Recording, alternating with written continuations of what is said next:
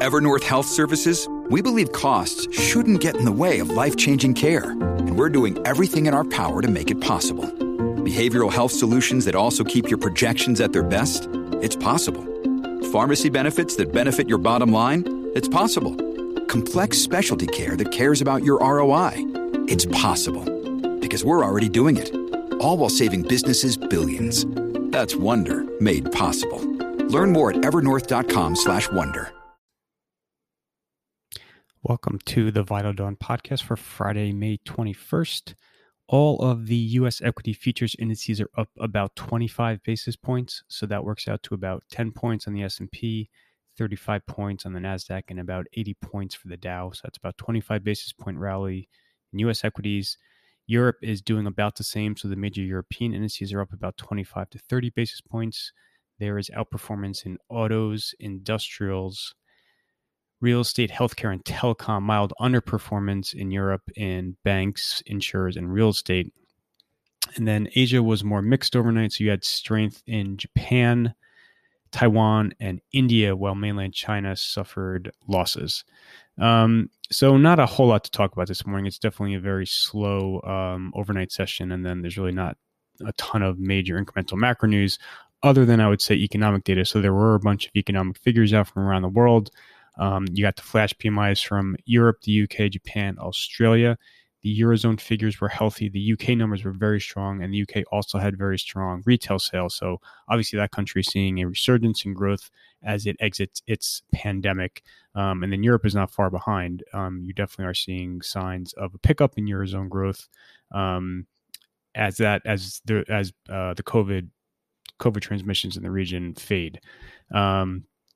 Japan's PMIs cooled versus the prior month, in large part because that country is dealing with a resurgence. It's recently implemented more lockdown restrictions. And then on the inflation front, you had South Korea's PPI jumped versus the prior month.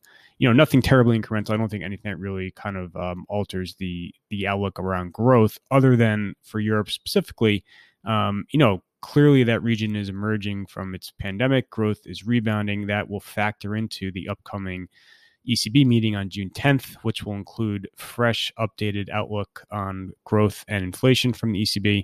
And obviously, there is a lot of anticipation that the ECB could announce a taper of its asset purchase pace, consistent with what we had out of the Fed minutes this week, where the Fed also is considering tapering. So this definitely will play into monetary policy, the improvement in growth. But I think for this morning, I don't think it really changes a whole lot.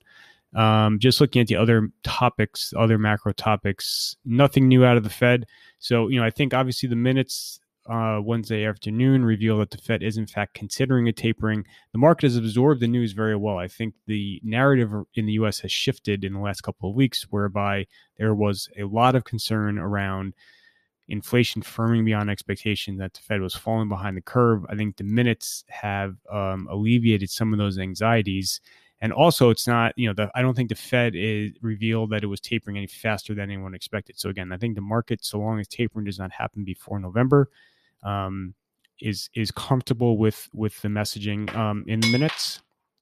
And I think even if they were to taper in November, December, that would leave the balance sheet still expanding into the middle of next year, while a rate hike is still several years away. So, if anything, at this point in time, that obviously there's been a ton of concern and anxiety around a taper tantrum, and one could still occur. But I think for right now, the market is comfortable with the current messaging around tapering, that it is possible in the final months of this year. But again, it's not going to happen imminently.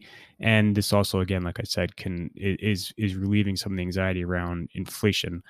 On the U.S. fiscal policy front, nothing new either, other than on the international minimum corporate tax proposal.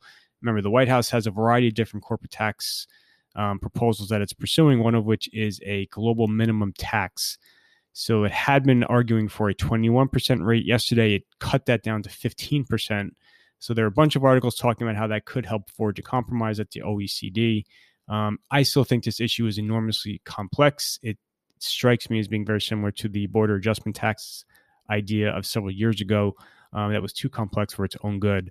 and that's how I view this global minimum tax. I just have a very hard time seeing all these various different countries coming to an agreement, and then that agreement passing the U.S. Congress. So, I don't think the U.S. fiscal policy dynamic has shifted dramatically. I still think you're looking at worst case, a 25% corporate rate, a 28% capital gains rate.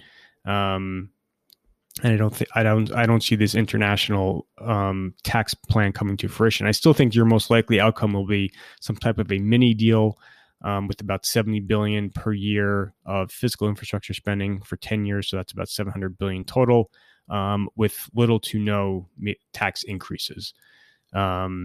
Just keep in mind, we are coming up on the deadline. So the White House and Senate Republicans are negotiating. They are making progress. The White House has said that Memorial Day is kind of their rough deadline.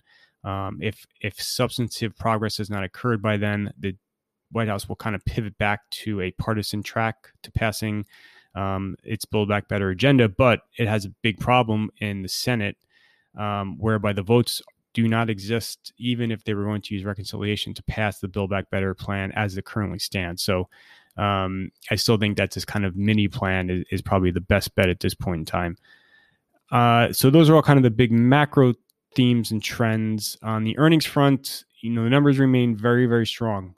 So you had AMAT, Deckers, Palo Alto Networks, Ross Stores all had solid numbers out last night in the U.S. And then Richemont this morning in Europe is rallying, the Swiss luxury goods company, after it reported very healthy numbers too.